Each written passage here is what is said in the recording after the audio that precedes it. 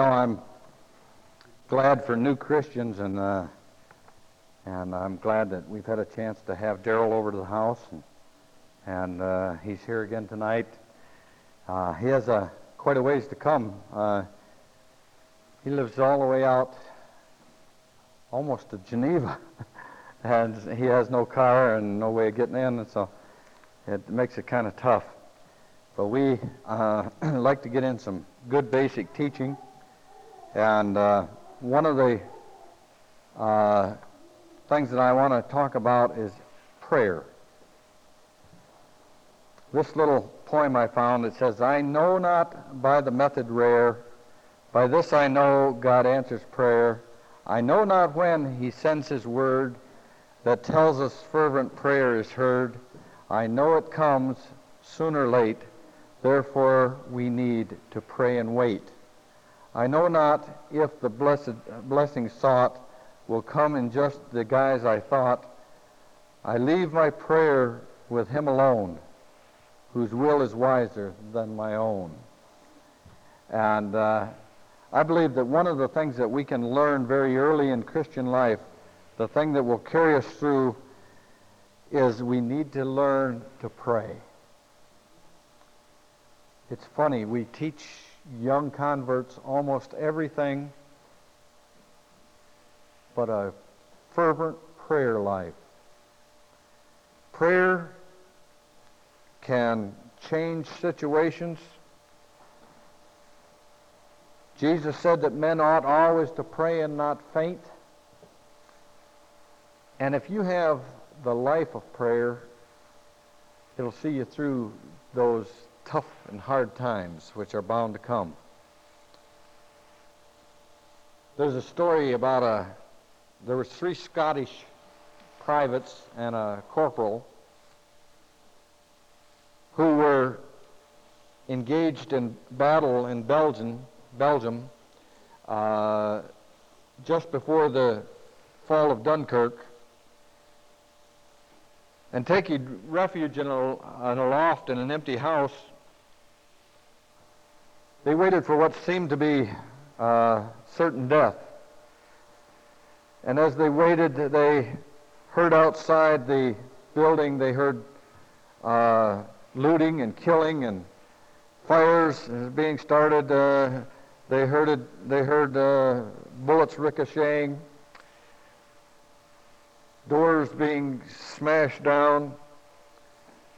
And the corporal turned to his men and he said, "Lads, it's time for the church to pray. Let us have a wee bit of service here. It may be our last."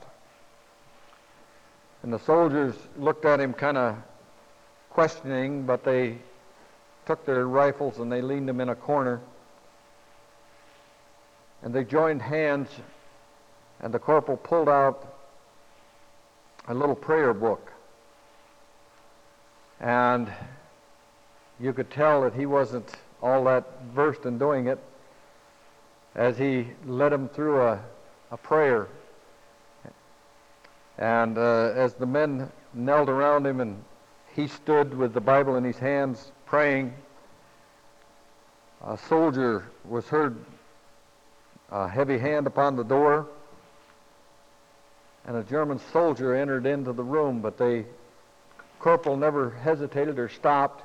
He continued to pray. And he prayed, "God, give us the courage to face whatever we have to face, and that we would be men in whatever comes toward us, that we would be Christians." And then he began to pray the Lord's Prayer.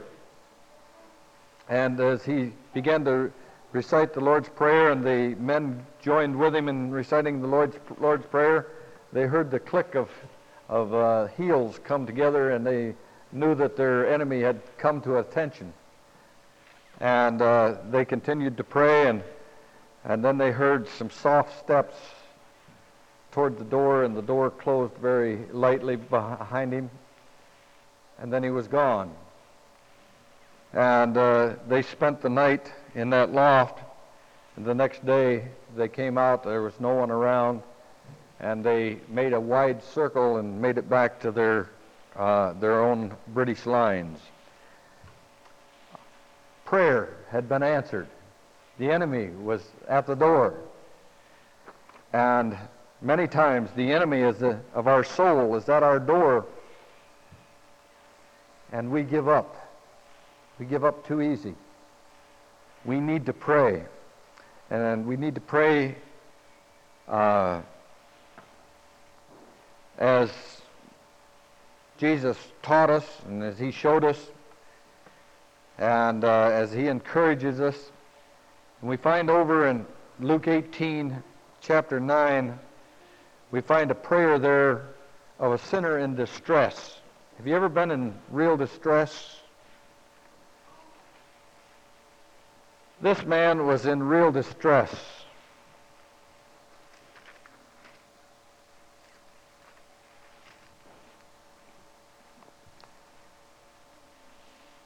Verse 10, chapter 18, verse 10, it says, 2 men went up to the temple to pray. One was a Pharisee and the other was a tax collector.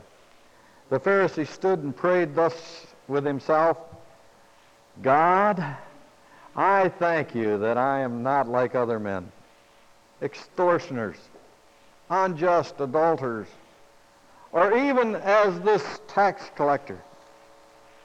I fast twice a week. I have tithed of all that I possess. And the tax collector, standing afar off, would not so much as raise his eyes towards heaven, but he beat on his breast, saying, God, be merciful to me, a sinner. And Jesus says, I tell you, this man went down to his house justified rather than the other. For everyone who exalts himself will be abased, and everyone who humbles himself will be exalted. This was a humble prayer. It was a simple prayer. In fact, it didn't have a lot of theology to it. There was only 7 words, so it wasn't a real long prayer. But Jesus said this prayer was heard. I can think of a shorter prayer. When Peter was walking on the water and he began to sink, he just hollered for help. You don't have to have long prayers, but you do have to have sincere prayers. It's necessary that the prayer that you pray is from your heart. And no one prays quite like they pray when they're in distress.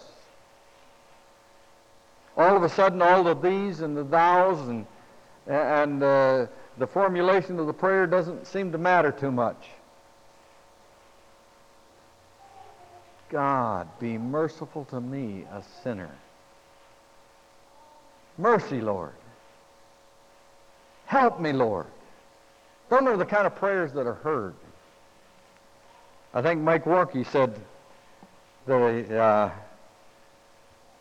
he was one of those that prayed those these and thou prayers, and he said when he got in trouble, all of a sudden he just hit his knees and said, "Help!" Hallelujah. I believe God hears those kind of prayers. Hallelujah. We first of all got to realize that we're all saved by grace. We're saved by grace. There's none of us, if we got what we deserved, would be too pleased. Amen? Hallelujah. And so when you come to God, I don't believe you ought to come in saying, "Hey, God, I deserve this. How come, God, after all I've done for you?" Have you ever heard people that way, like, "I don't understand it. I pay my tithes. I do all this, and God just doesn't hear my prayers." because they think they deserve something. And I want to tell you, none of us get what we really deserve. But we do get the grace of God. And it's God's grace that we're not all destroyed. Amen? Hallelujah. Hallelujah. Never come to God with a haughty feeling. Secondly, no one can pray quite like a person or a saint that's in danger. If you go to 2 Chronicles with me, please. 2 Chronicles 20.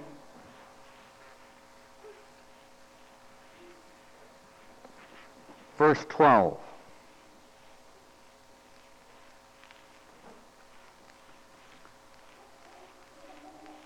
O our God, will you not judge them? For we have no power against this great multitude that is coming against us, nor do we know what to do, but our eyes are upon you. Now all Judah, with their little ones, their wives and their children, stood before the Lord.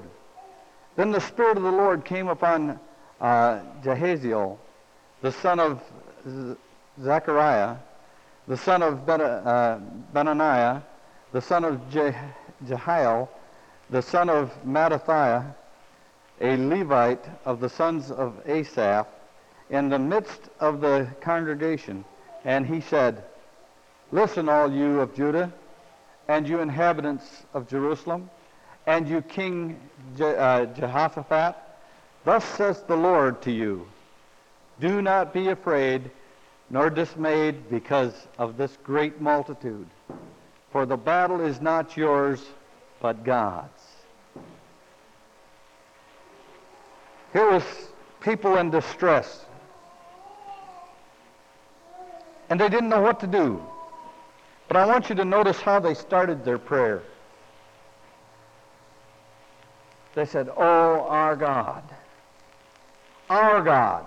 Did you get that? It's not someone else's God. Our God. Jesus said, Our Father, who art in heaven, hallowed be thy name. He said that's the way we should start our prayers. Our Father. There has to be a relationship. You know, not everyone has that privilege to call God Father. But he becomes our Father. In fact, over in Matthew, he said, He that doeth the will of my Father is my brother and my sister. Amen? And so, if we're doing the will of God, then we have a right to call him Father. If we're engaged in a relationship with him, then we can call him Father. And that's what they did. They called upon our God because they were his children. They were completely dependent upon God's mercy. They said, we have no might, verse 12. We have no might. Neither know we what to do. Have you ever been in that kind of a situation? You have no power. You don't know what to do. You've got a dilemma. You're in distress and you just have no idea what you're supposed to do. And here they just cry out for God's mercy.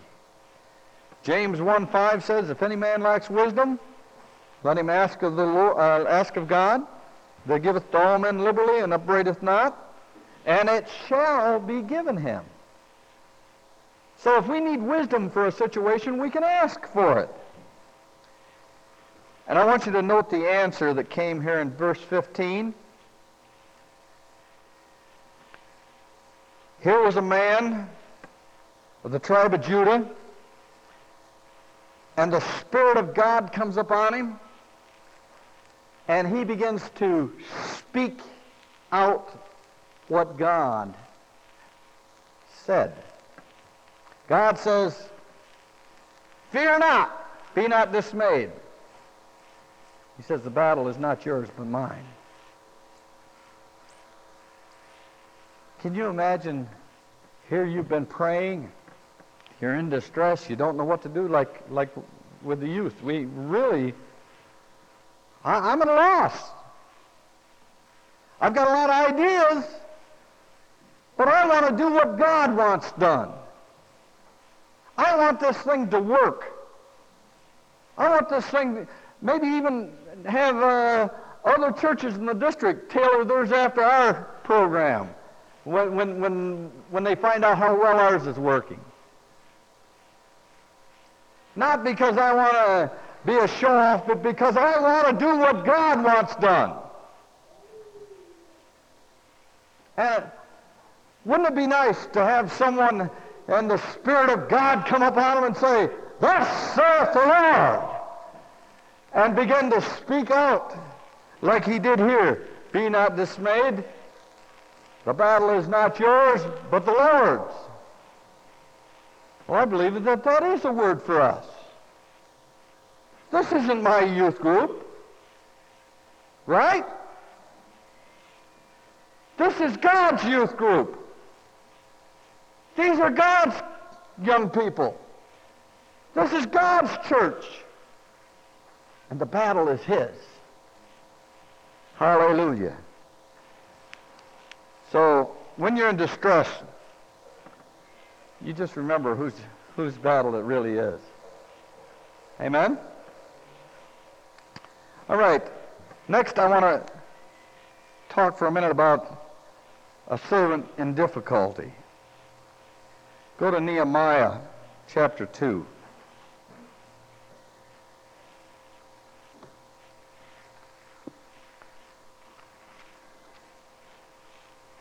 Now, for those young Christians, you start from Psalms and start going backwards. Psalms is in the middle of the Bible. You back up. The next one is Job. You back up, and you'll run into Nehemiah. It's just prior to the Psalms. Okay? We want Nehemiah chapter 2. And here in chapter 2 it says, "It came to pass in the month of Nisan, in the 20th year of King Artaxerxes, when wine was before him, that I took the wine and gave it to the king. Now I had never been sad in his presence before. Therefore the king said to me, 'Why is your face sad, since you are not sick? This is nothing but sorrow of heart.' Then I became dreadfully afraid, and I said to the king, 'May the king live forever. Why should my face not be sad, when the city, the place of my father's tombs, lies waste, and its gates are burned with fire?'" You see, the enemy had attacked his city. The gates were burned. The place was in disarray. He had a burden on his heart, because his city, this city where God dwelt, was in shambles.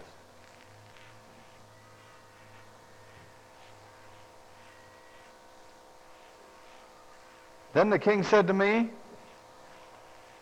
"What do you request?" And I want you to know what he did next. He didn't say, "Well, now, if you give me $1 million, I'll just go over and get some laborers and take care of rebuilding the city." You know, that's man's way of doing things, right? We've all got our own way of doing things, our own ideas of how things ought to be done. But I want you to notice what he did next. Verse 4. "What do you request?" "So I prayed to the God of heaven." Here he is standing there in front of the king. The king has asked him, "What do you want?" And he doesn't immediately answer. I can just see him standing there. His mouth is not opening, but inside he's praying, "God, what do I ask for?" What is the thing that I should ask the king for? You know, you can pray without ever opening your mouth. You can be on a crowded bus and be praying, and no one else will ever even know it. You can pray in the schoolrooms, even though they say there's no prayer in school. And you can be praying. Amen? And this man, he was standing in front of the king. The king had asked him a question, but I want you to know, he went to God first, not secondly. Many times we open our mouth, insert foot, right? Take out foot, insert other foot. But not Nehemiah. He went to God first. Then when he spoke, the reason his request was answered is because he was asking in the will of God. Amen? So he asks, and I want you to notice verse 8. A letter to Asaph, the keeper of the king's forest, that he may give me timber to make beams for the gates and the citadel, which pertain to the temple, for the city wall, and for the house that I will occupy. And the king granted them to me according to the good hand of my God upon me. See, the Spirit of God was upon this servant of God. And so when he spoke, the king responded because he was under the Spirit. Amen? Makes all the difference in the world when you're dealing with someone. God can give you favor with people. Did you know that? Amen. Praise God. And last of all, I want to talk about a prayer of a suffering saint in despair, or saints in despair, over in Revelation chapter 6.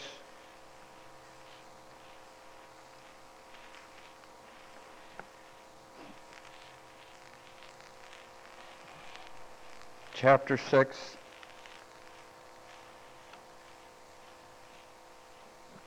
Verse 9.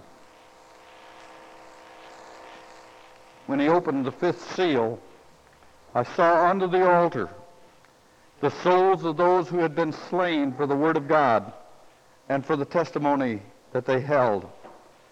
And they cried with a loud voice, saying, How long, O Lord, holy and true, until you judge and avenge our blood on those who dwell on the earth? How long? How long is God going to allow abortion to go on in this nation? How long, Lord? How long? How long are you going to allow this war to go on over in the Gulf? How long are you going to allow prayer to be kept out of the schools? How long are you going to allow immorality to flourish in the United States? How long, Lord, before you will avenge us as Christians instead of allowing us to be overrun? How long, Lord?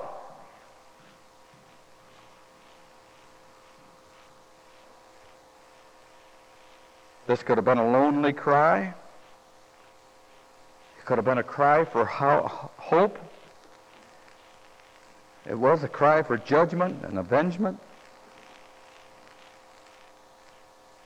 Look with me to Psalm 13.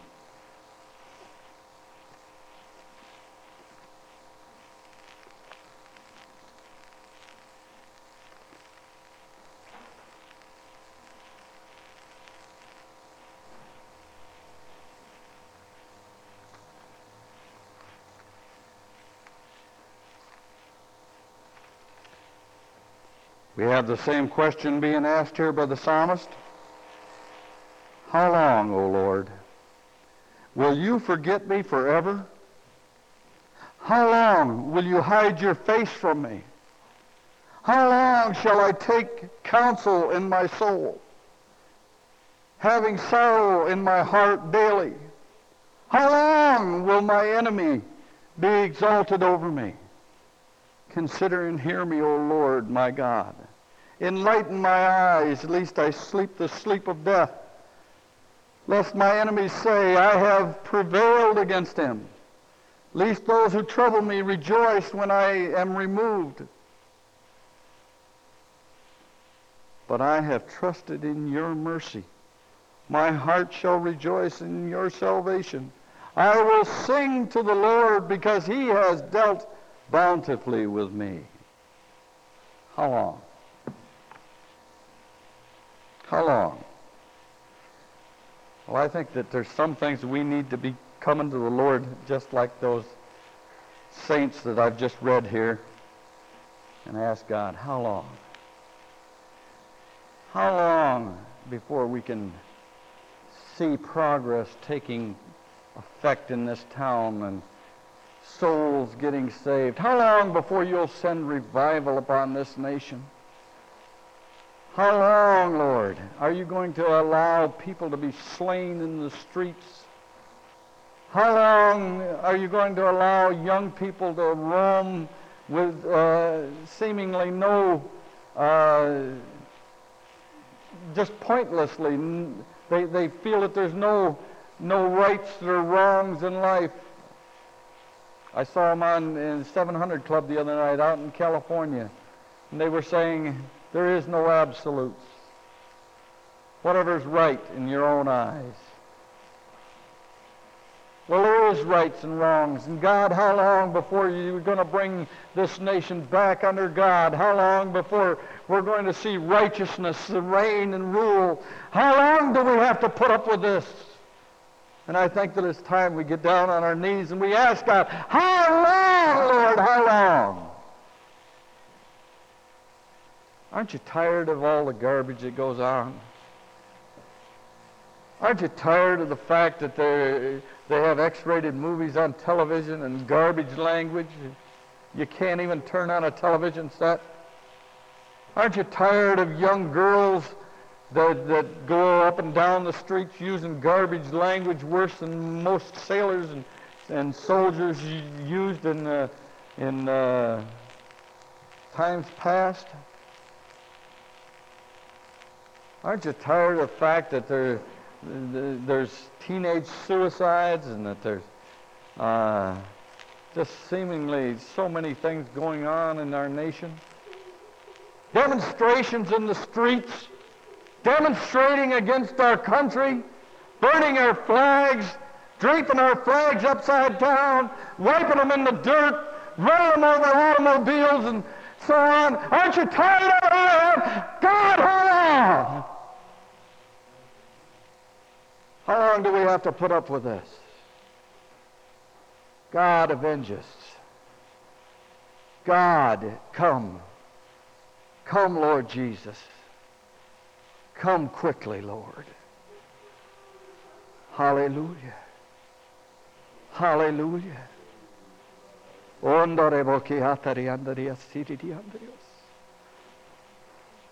we need revival. We need it so badly. God, this nation is no longer a nation under God. And that's why we're experiencing all these difficulties. But Lord, we know that the battle is not ours, but yours. Lord, we're not to be dismayed. We're not to be discouraged. We're not to be downtrodden. But God, we do cry out to you tonight because our hearts are heavy when 1.8 million babies are slaughtered annually.